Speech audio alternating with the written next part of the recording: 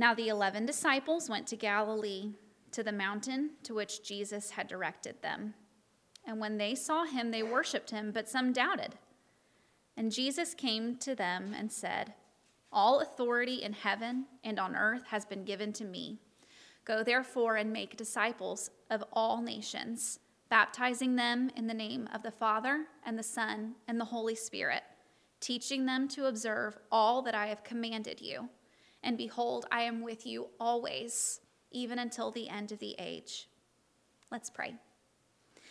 Dear Lord, thank you so much for the privilege of us being here today to gather as a family, to gather to learn about you. I pray that you will be with David. Give us ears to hear and help us to learn from your word this morning. Amen. You may be seated. It's important that anytime you are on a mission to not get distracted. Because if you get distracted and forget that you're on mission, especially if it's a kind of secret mission, that will end up leading to disaster. And such is what happened in The Lord of the Rings, which is one of my favorite stories, as many pastors. I can't help it.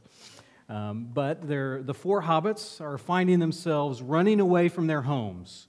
And they're being guided by Aragorn as their guide, and they're being chased kind of by these immortal beings dressed in black who can't die and are mysterious and chasing them. So they're fleeing, they're running at night trying to hide from them, and they find themselves at this big watchtower. And so they set up camp there at night, and they kind of lay down, some of them take a nap, and their guide goes out to patrol and make sure that they're not being spotted. But then when one of them wakes up, he discovers that the other hobbits have decided that this would be a good time to make some dinner. And so on the top of this big tower, in the middle of this open field, they decide to light a fire at night so everyone can see them, so they can have, a good dinner. And he wakes up and says, "What are you guys doing? You guys forget what we're doing here? We're trying to hide. Now you just give us away." And say, "Oh, well, we're making some tomatoes, some sausage, got some nice crispy bacon. Are you hungry? What do you want?" Because when you forget that you're on mission, if you forget you're trying to hide from something and you get distracted, it leads you to making decisions that end up ruining your mission, which it led to some disaster for them. But as a church especially, we can still get sidetracked. We've been talking these past couple of weeks about what the church is, and the church is many things. And the church is many things that we haven't talked about. We've talked about how the church is an embassy, and we're a representative of the kingdom of God in the world. We talked last week about how the church is a greenhouse, that we are meant to fuel spiritual growth. And the church is many other things. It's a temple of God. It is the body of Christ. But at the core of all of these, one of the things we have to remember, we have to keep at the forefront of our minds, is that the church is on a mission. That we too have a mission given to us from Jesus that we've read in the book of Matthew 28. And so what we're going to do this morning is we're going to look at three things as it pertains to the church being on mission. We're going to look at the command from Jesus. Then we're going to talk about converts and the difference between a convert and a disciple. And then finally, we're going to look at our comfort as we engage on this mission. So I got 3 C's for you. I'm feeling very Southern Baptist this morning. But point number 1 for you, if you're taking notes, is that the church must be mission-focused, not inward-focused. The church must be mission-focused, not inward-focused. What we read here is the last words of Jesus. And last words are pretty significant, right? Last words are important. We usually, especially if it's somebody who is giving their last instructions, their last will and testament, we hold those in high esteem. But we should especially hold it in high esteem if it's from Jesus, because this is what Jesus has decided the last thing He wants to tell His disciples. The last thing He wants His followers to know, the last thing He wants the church to know is this. And the last thing He says is actually, it's a command. And it's a command to make disciples. It's not optional. He doesn't say, hey guys, if you feel like it, now that I'm gone, and you get around to it, add it to your to-do list, maybe you could make some disciples. That'd be cool. He's not saying, hey, just put it on your grocery list. He's saying that every single one of His disciples, every single person who is a follower of Jesus, needs to be going and needs to be making disciples. And this is a command. It's clear kind of in the Greek, but you can see it here that it comes across like a command. It's do this. Make disciples, church. It's not a suggestion. It's kind of like when my wife tells me, hey, David, the trash is full. That is actually a command. David, take out the trash. I know that. It's not just, oh, well, thank you for letting me know. Now I know that the trash is full. So now I know I have to try harder to get trash in there because it's going to be more difficult. No, it's you need to take out the trash. And preferably, you need to take out the trash right now. Stop what you were doing. So Jesus is saying, he's saying, hey guys, make disciples. Make disciples. It's a command for us. And when Jesus commands us to do something, we should listen, shouldn't we? Because we love Jesus. We care about Jesus. We say we're followers of Jesus. So if Jesus tells us to do something and all those things are true, it should lead us to, okay, let's do it. Let's do what He's asking us to do. This is commonly referred to really as the Great Commission. And this is because Jesus is giving the church a mission. He's telling us, this is what I want the church to be about. This is what I want you as disciples to be about. I want you as disciples to be about making more disciples. And remember, the disciples have been dedicated to the mission of Jesus. They spent the last 3 years of their lives following Jesus, literally following Him. All they've been doing is just Jesus is walking around, He's wandering around Israel the last 3 years doing His ministry, going to this place, going to that city, preaching the kingdom, calling people to repentance. And all they did, they just followed Jesus around, listened to His teaching, hear what He had, listen to what He commanded. But their new mission is now to go and to make their own disciples. Not disciples of Peter and John, but disciples of Jesus. And we see is this actually isn't just to the 11 disciples, though they're specifically mentioned in 16. The 11 disciples are there. But we know in other places that this is also there are more people than just them there. Right? At the ascension, at the beginning of Acts, we find there are 500 plus people, and there's just 500 men. So there's probably at least as many women, if not even more people, that are there hearing this command from Jesus. And we also understand the commands of Jesus aren't just for them. We can't just say, oh, well, this was just for those disciples, so I'm off the hook here. I don't think Jesus wanted me to do this. This is just for the best disciples. No, if we are followers and if we call ourselves disciples of Jesus, then this is a command for us as well. And so part of the point of the church, the point of what Jesus wants His disciples to be about is to be mission-focused. To not be focused on themselves, to not be inwardly focused, but they are to go out into the world. Go and make disciples. Jesus didn't say, hey, I think we're good. I think we got enough disciples. Got 11 here. Got a big crowd. This seems pretty good. Let's stop. Let's cut it off. Don't let anybody else join. Don't let anyone else join this. I think we're pretty good here. You know, that it's pretty special. Like, we got a good fellowship here going. It's really nice. So, I mean, other people would just ruin it. So let's not do that. No, He wants His disciples to go out, to make more disciples. And so the church, too, this is our mission. Our mission is to be focused on making disciples. But so often we get pulled off mission. We get tempted. We get pulled and distracted by a million other things. And one of the main temptations that we can have that pulls us off mission, pulls us off from being focused on the mission of Jesus as making disciples, is that we can become overly inward focused. We can start to just be focused on ourselves, on what we like, on what the disciples who are already here want. And we want our community, we want our group of disciples to just stay the same. No one else to come and ruin what we have going. You know, we're well established, kind of know everybody, it feels good, we like our fellowship. You know, if we could add maybe one disciple, if we had 2 disciples, that might change the dynamic. I don't know if we want to do that. In other words, we start to think, well, I really like the church the way it is. So our focus turns away from, hey, is our church making disciples who are like Jesus, to, hey, is the church just doing what makes me happy? So the church is doing what we've always been doing that I've liked. So the church is being what I want to be. And this is what kills churches more than anything else, is when we turn and we just become inwardly focused only about ourselves. When the only thing we care about is just maintaining things as they are instead of making disciples like Jesus asks us to. We stop wanting to make disciples. We think, I think we've made enough disciples. We can stop now. We don't really care about the mission of Jesus anymore. And the moment we do that, the moment a church does that, they cease to become what Jesus has asked them to do. And what are some ways this can happen? Well, you can see this really, and if you go to a church and you just ask and look, well, how do they treat visitors when they come in? Somebody who comes in who's never been there before, what happens? In a place that maybe just ignores visitors. I've been in places like this. They just ignore them, don't help them. Maybe somebody says hello, shakes their hand, and that's it. You can tell they wander around, don't know where to sit. Service ends, and then they leave, and no one talks to them. That's why. Well, I don't really care that you're here. Not about you. About me. I've got to do my things. That's what I'm here for. Now, this doesn't mean... And last week, right, we talked about being a greenhouse. And so what I don't mean by this is I don't mean that the church should not care about the people inside of the church, or that we shouldn't be inwardly focused at all, because we must be. Because we need to be a place that leads to spiritual growth, okay? Not just for the people who aren't believers yet and who are outside of our church, but also for the people here. But our temptation can be to be too focused on ourselves. And we can be tempted as a church not to care about the people in our community, but only to care about the things to keep things like we like it.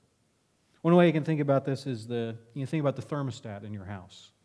Okay, the temperature that you like to have your house at. I've discovered slowly that everybody kind of has their own temperature. You've got your own number for your house for what you like it to be. In my house, my number is probably a little bit lower than your number. Okay, I like my house to be cool because I like wearing hoodies, I like wearing sweatpants.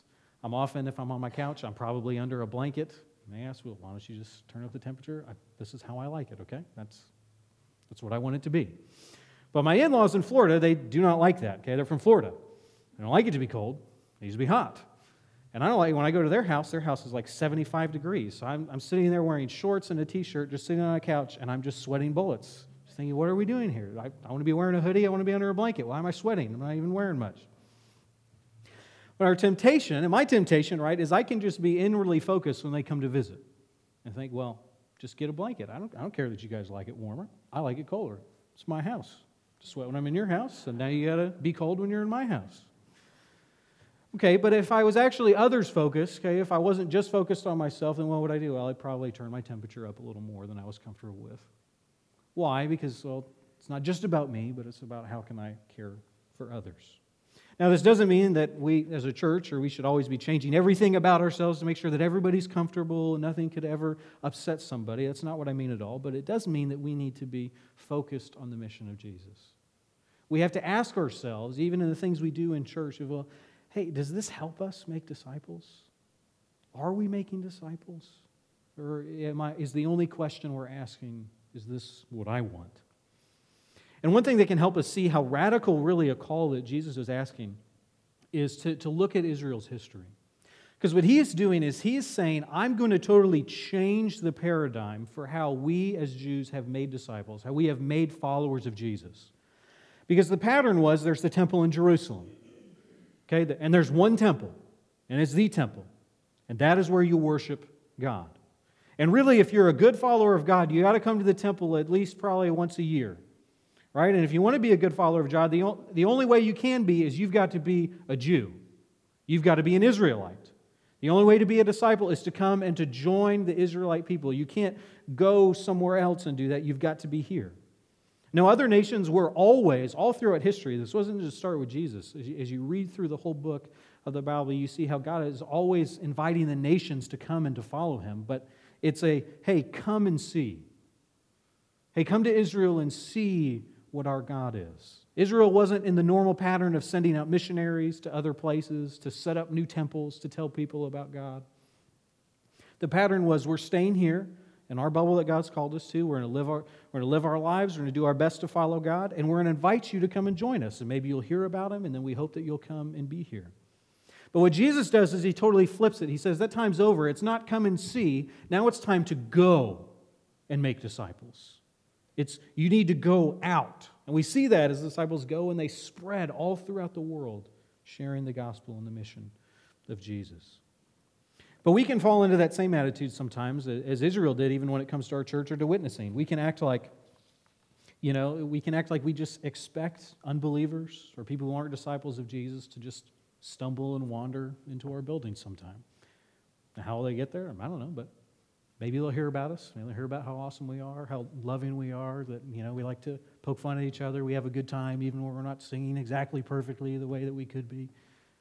And maybe they'll hear, and then they'll just come. And that's not a bad thing necessarily, because we can and we should be inviting people to church. I hope we're inviting unbelievers to church. And the fact is, too, that most people who are unbelievers will say, 80% of them will say, yeah, if somebody invited me, I would come, even if I'm not really that interested. So that's a good thing. We should invite people to church, maybe even more than we already do. But that isn't a whole picture of discipleship. That isn't what Jesus seems to have in mind. Discipleship is much more than just inviting someone to come on a Sunday or a Wednesday night. It's more than even coming to a men or a women's Bible study, although that's part of it, but that's not all of it. Making disciples means actually getting involved in somebody's life. And so point number 2, we're going to talk about the difference between a convert and a disciple. And let's talk a little bit of what that looks like. So point number 2 is that a convert will change their beliefs while a disciple changes their whole life. A convert changes just their beliefs, but a disciple changes their whole life. There's a profound difference. And when I'm saying convert, I'm kind of look at the way I'm using it. For that, I'm mostly thinking of someone who just calls themselves a Christian.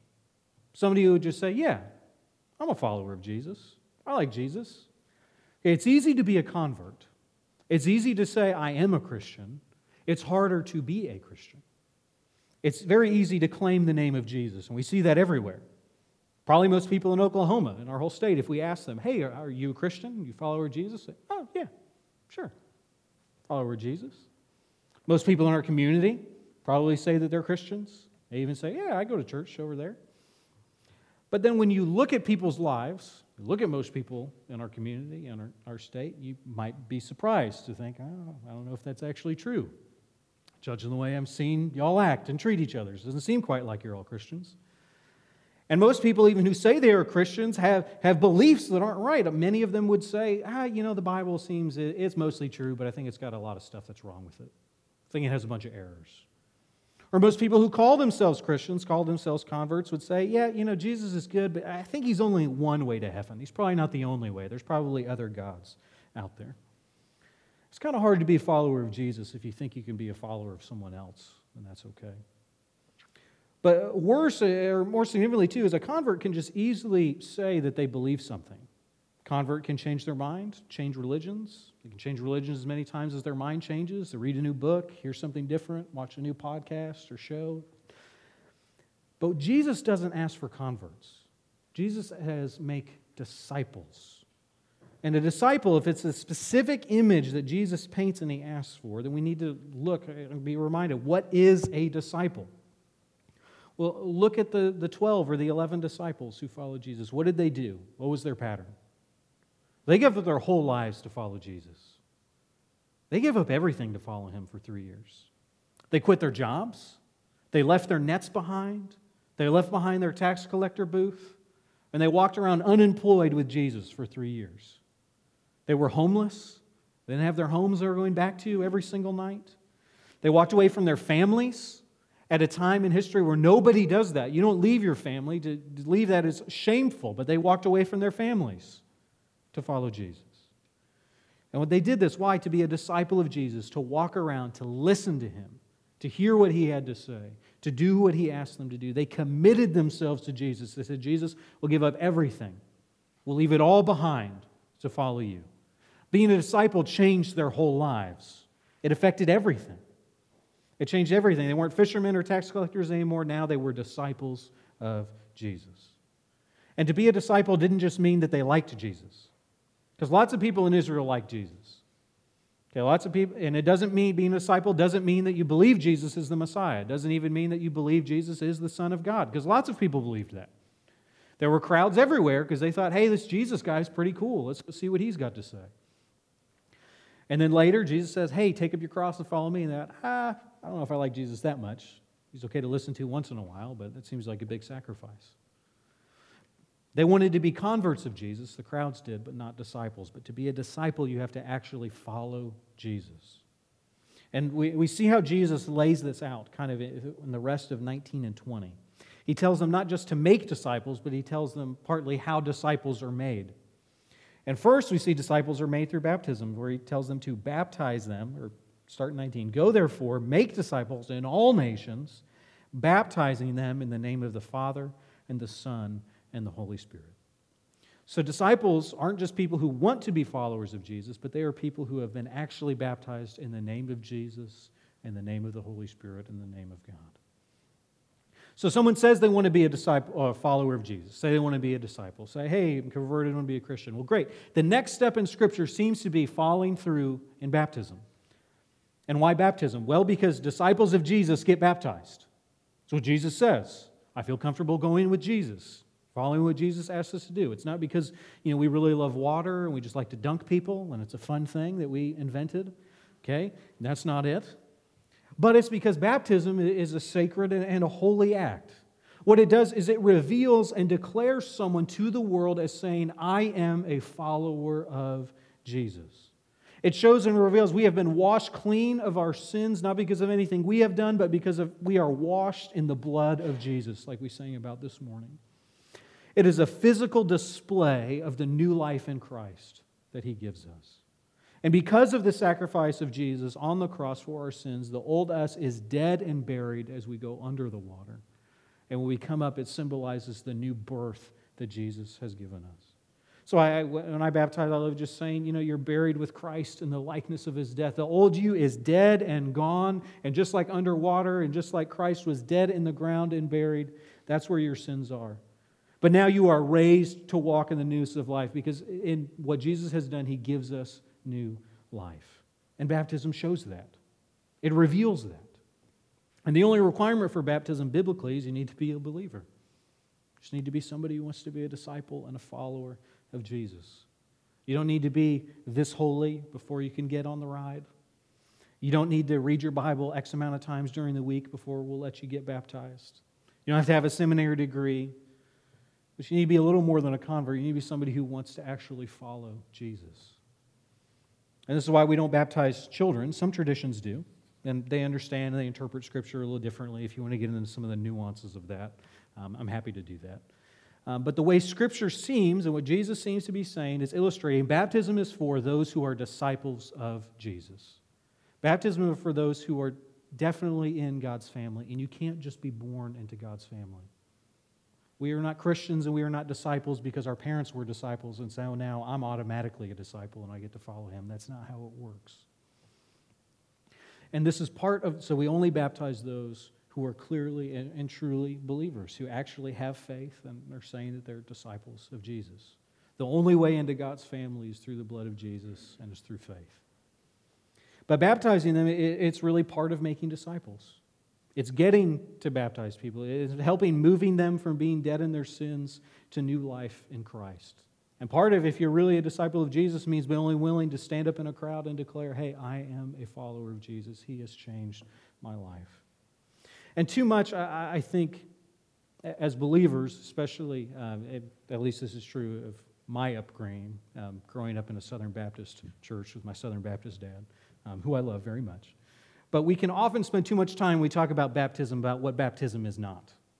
We spend a bunch of time talking about, hey, baptism doesn't save you, it's not anything mystical, you don't have to do this, it's not going to guarantee your ticket into heaven. And we spend so much time talking in there that we never actually talk about, well, what is it? Well, does it matter then? You spend most of the time talking about what something is not. It sounds like I don't really need to do anything with it. Sounds like I can just ignore it and throw it away because it doesn't seem that important. You're spending a lot of time telling me why it's not that important. So I don't want to do that this morning, though all of that is true, but what it means as a church is that part of making disciples is we baptize people because baptism is awesome. Because baptism is a wonderful moment, not just for a church as an individual to see and remember in your body that Jesus has washed you clean of your sins. It doesn't make you a disciple, but disciples get baptized. Right? If somebody who is following Jesus and said, well, I don't really want to get baptized, well, Jesus tells you to, so I don't know how you can say you're a follower of Jesus if you don't want to be following Him. Again, I'm not saying if you're not baptized, then you're obviously not saved. But I'm saying, well, it's hard to say you're a disciple of Jesus if you don't want to be obeying Jesus. And so as a church, right, being on mission, this means we should be baptizing people. And many use this as a metric to say physically, like, hey, are we making disciples? Are we actually baptizing people? I hope that this year that people get wet in our baptism tank. I hope I have to change clothes in the middle of the service because we are baptizing people. Not because, we want number, we want to be impressive, because we want to be on mission. We want to do what Jesus is asking us to do. We want to make disciples. And so I hope as a church we continue to make disciples. I hope that we continue to baptize people. I hope that this year people come to faith in Jesus for the first time. I hope that people come and are baptized when they've never been baptized before because they want to be followers of Jesus, because that is part of what it means to make disciples. Then in verse 20, Jesus continues and he says, okay, so baptize them in the name of the Father, the Son, and the Holy Spirit, but also teaching them to observe all that I have commanded you. So again, part of the difference between a converts believe, but disciples obey. It's one thing to believe something is true. It's another thing to actually act on it. Okay, most people in the world, almost everybody, probably believes that cigarettes are bad for you. There's even a big warning on the back of all of them that says, hey, this is pretty bad for you. That doesn't stop people from smoking. Okay, it's easy to believe something, but it's hard to actually do something with it. It's hard to actually obey. It's hard to put it actually into practice. And part of being a disciple means obeying what Jesus has asked us to do. It's somebody who takes Jesus seriously. It's not just, well, I like Jesus. Okay, Jesus asked you to do this. I don't like Jesus that much. Don't want to listen when he tells me what to do. I don't like that. So part of what making a disciple is it means teaching people the ways of Jesus. It means walking with somebody. It's doing what Jesus did to the disciples. It's doing that for another. It's walking alongside their life. It's walking with them. It's showing them and sharing, hey, here's what Jesus said. Let's look at God's Word together. Let's read the words of Jesus. What does this mean? What do you think that means? Hey, he says to love our enemies. Who are your enemies? Are you loving them? How are you struggling to love them? Let's talk about it. Let's see how we can both be more like Jesus. That's what disciple making is. It's actually changing every single part of our lives to be like Jesus. And this is the thing, right? Converts can just change their beliefs. The disciples have to actually change everything in their life. Okay, a convert can just be a butt in the seat or a body in the room. You can fill up rooms with plenty of people, plenty of bodies. And even people who think, yeah, Jesus is okay, that's fine. And churches can get distracted this way. This is another way we can get off mission. We can think that we're making disciples because we want unbelievers to come, we want unbelievers to come and to hear the gospel, and so we do that, but we end up just drawing crowds. And we fill up a room with people who might like Jesus, but people who aren't actually being changed actively by Jesus. And we sit around and talk about, hey, Jesus is pretty cool, he said some stuff that's nice, maybe we should listen to it. But if he doesn't actually make a difference in your lives, then you're not really making disciples. And what happens when Jesus is changing the disciples' life is beautiful.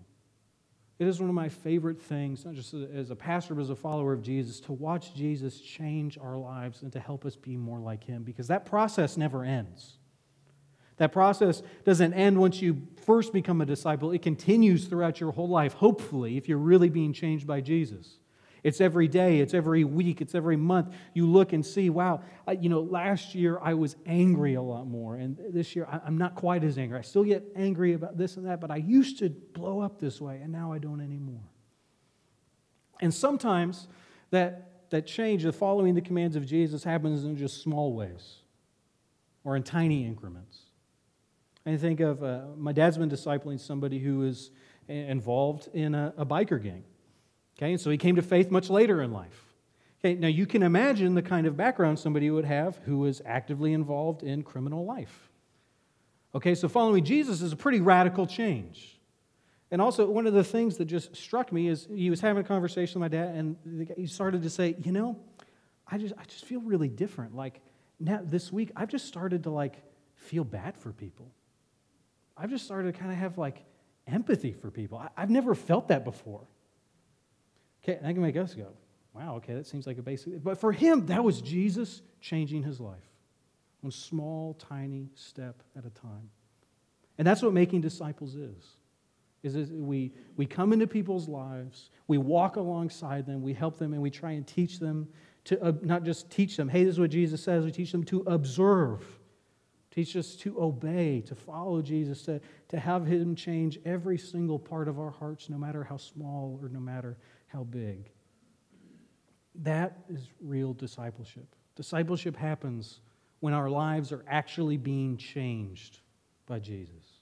So the question for us as a church is, hey, are we doing that? Are we making disciples? Are we seeing people's lives changed? And that's spiritual growth. Is that happening? But now let's talk about comfort. Because discipleship seems like a big job. And it is. And so many of us can feel inadequate. We can think the task is too big. We can think this is too hard. We can think, man, that is a lot of work. I don't know if I have all that energy. And point number 3 is that we need to make disciples with confidence that God is with you. To make disciples with confidence that God is with you. First off, again, we need to remember that this is a command for all believers. Okay, everybody in this room, if you would say that you are a Christian and you are a follower of Jesus, if you'd even say that you are a disciple of Jesus, well, I have news for you. God has commanded every single one of us to make disciples of Jesus. This is not just for me as your pastor. This is not just for the elders to make disciples. This is not just for those Christians with big ministries. This is not just for those who have a really big platform, or who have written books, or who have a lot of followers on social media. This is for every single one of us. This is a command for everybody who calls themselves a follower of Jesus. All the 500 in that massive crowd, all of us are commanded to do this. We can't escape His command. We can't. But we have to remember, making a disciple isn't about crowds. Making disciples of Jesus isn't about numbers. It's not even necessarily about success. It's not about influence. It is about all of us saying, hey, can I help one person be more like Jesus? Is there one person in my life that I'm working on, that I'm walking with, that I'm reading God's Word with, and I'm telling them, hey, why don't you come and follow me as I'm trying to follow Jesus? I'm not doing it perfect, but I've got a couple things figured out. And you may still feel like this doesn't mean you. You might feel totally unqualified. You may think, well, I didn't go to seminary. I think I don't know the Bible very well. You even say the word theology and my eyes glaze over. Some of those words sound cool. I don't know what any of it means. You might even be a young believer or a newer to the faith. You might struggle with your faith and with sin with many things. Look at verse 17. It's one of my favorite verses that stuck out here. And when they saw Him, right, the disciples, they worshiped Him. But some doubted. Some doubted. There are some there who, even with the resurrected Jesus in front of them, are struggling with doubt. They're not filled with perfect faith. They don't have it all together. They don't have all the answers. They're not doing every single thing right. It doesn't say they were full of faith. It doesn't say that they've got their lives together or they're doing everything the way that they should be. It doesn't say they're super disciples. It just says, hey, some of them even now are struggling with wondering if Jesus is even really here. Wondering if these words are even for them. Yet, how does Jesus respond after that? Jesus came and speaks to all of them, and He knows everything. He knows there's people who are doubting, and He still says, hey, I want you to make disciples. It doesn't say, okay, I want this group over here, group number 1, you, and you. You guys go make disciples. Okay, you 4, you need to go over here. You guys need some work. You need to get some stuff done. You need about 3 more years of following. Seems like you didn't really get it the first time, so we're going to try this again. Maybe we'll revisit this and see if I'll let y'all make disciples when you graduate, when I give you your little certificate. That's not what Jesus says. Jesus says, no, all of you need to make disciples. Because what do you need to make disciples? You don't need to know everything, you just need to know Jesus. One of my favorite descriptions, it's kind of a common description about, a disciple or sharing the gospel often is just like a beggar telling other beggars where to find bread. That's often what it means to be a disciple maker of Jesus is, hey, I don't have all the answers, but let me tell you a little bit about what I've learned from Jesus. Let me tell you the 2 commands I'm wrestling with this week that Jesus has given me. Let me tell you about how Jesus has changed my life. We all, we don't have to be all the way to Jesus. You don't have to be an apostle. You don't have to be the holiest person even in the room. If you know Jesus, you can help people be more like Jesus. Really, ultimately, you only need to be one step, not even necessarily one step closer to Jesus than somebody else. It's just you're following Jesus, and we're trying to make disciples together. On the flip side, many of us too often need people who are discipling us. We need people in our lives who are helping push us to be more like Jesus, who are helping teach us all to observe all that Jesus has commanded us. But the question that every single one of us who is a believer needs to wrestle with is, am I discipling someone? Am I making disciples? And we need to ask that question and wrestle with it honestly. And really not just am I making disciples, but to make it harder on yourself, you don't have to tell me, this is between you and the Lord, but really, who are you discipling? Who? Can you put a name there? Can you say, well, I am discipling so-and-so? Because if you can't, then I think you just need to read this passage more. You need to wrestle with this. You need to go to Jesus. Because this is a call for all of us. It's a call for every single one of us. It's a call for me, and this is a call for you if you are a follower of Jesus. We need to be intimately involved in the process of making disciples.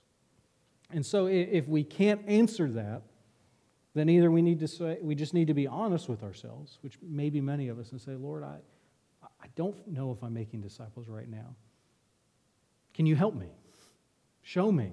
You show somebody in my life that I could be. Or their neighbors, or their people that I know I interact with on a daily basis that I can try and push to you, right? We need to wrestle with that. Because we don't get to just cut God's commands out because we don't like it. Or we don't get to throw God's commands away because they're too difficult. We don't get to ignore God's commands just because we don't even necessarily know how to follow it, especially in a COVID world. How do you make disciples? How do I share the gospel with unbelievers, not even leaving my house? I don't have all the answers, but what I do know is that God calls us to make disciples. And so we need to be wrestling with, are we actually obeying? Are we following Him? But there's a great comfort here. I love verse 20. I love how it ends. And I love how Jesus ends this, because this is big and this is hard, and you may even now be feeling like, I'm not making disciples. I don't know how to make disciples. Now I just feel kind of bad. I'm not even sure what to do with this. Well, look and just hear these words of Jesus. Behold, I am with you always to the end of the age. What Jesus asks us for is hard. It seems hard. It is. It often may seem like we can't even make it happen, but what Jesus promises is that He will be there with us. That we don't have to do this alone. That He will be side by side with us throughout our entire life, always.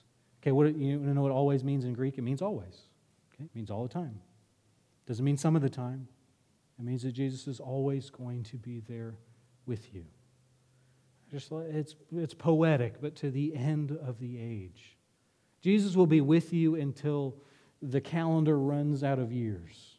He'll be with you till you run out of years. He'll be with you always. Till this age of the earth dissolves like snow, Jesus will still be with you. He will walk with us. He's not leaving us alone. He's not asking us to do something impossible and insanely difficult and then kicking us on the butt and saying, good luck, let me know if you get it done. He's saying, let's do this together. He's saying, I will be with you. And we can do this, we can try. We can attempt to go and to make disciples with confidence because we know that God is with us. Because we know that God is intimately involved in our lives. He has promised to be with us. I think of little Calvin, right? So he's 2. He really loves when Bree and I are with him. Okay? He doesn't really like to be alone a lot. Okay? Especially now with the baby and stuff, he pretty much always has to be in the room that we are in, sometimes annoyingly so. That's Bree how annoying it is. But oftentimes what he does, he started doing this recently, is he'll come up to me and say, Dad, play? And really, he doesn't say Dada play. He might say it once. It's more yelling, Dada play, Dada play, Dada play, until, okay. I'm coming to play, Calvin. And especially now, one of the things he likes to play is he likes to play Choo-Choo Farm or Train Farm, which for some reason he takes his trains off the train tracks and he puts them in his little farm. And that's where he wants them. So I try and play with him, and okay, well, let's put the trains on the track. And he gets mad. No, I don't want you to do that, Dad. That's not how we play this. Okay, well, put him in. No, Dad, I don't want you to do that. Okay. So often, he really doesn't want me to play with him sometimes. He just wants me to be near him. He just wants me to have my eyes on him. He just wants me to be loving on him. He doesn't need me to actually play with him. He doesn't want that. When he says, Dad, I play, he just means, Dad, I come be with me. That's what he wants. Because he's just comforted by my presence. He's just comforted knowing that his dad and his mom love him and want to be around whatever it is he's doing. Okay, just like little 2-year-olds want to and can be so comforted by the fact that their dad is there, and that's all that they need, that is how we should feel. That we are like children who should know that our Heavenly Father and Jesus is with us always. Always, even to the end of the age. No matter what you are doing. Whether you're at work, whether you're up in the middle of the night with pain again that doesn't seem to go away and you feel so alone. Whether you've just sinned again, whether you just feel broken, no matter where you're at, no matter what you're doing, God is with you always. We should be comforted by that fact. And if He's really with us always, then it doesn't matter if we fail. He's not going to go away. It doesn't matter if we're not even fulfilling His commands the best way that we can, because He's still there. So what that means is we should make disciples with confidence, because Jesus is with us. And when He's with us, we can do it. So this morning we've talked about the command, and the command for the church is that we need to be mission-focused. That the way we even evaluate ourselves is not just, hey, how's everything going? It's, hey, are we making disciples? Are we obeying the commands of Jesus? Are we doing what Jesus asked us to do? Instead of being inwardly focused. Talked about the difference between converts and disciples. Converts just change their beliefs, but disciples have their whole lives changed by Jesus. Finally, we just talked about our comfort, that every single one of us, if you're a follower of Jesus, can and should make disciples, but with confidence that Jesus is with us. So, church family, let's make disciples together. And let's do it like those whose dad is always with them.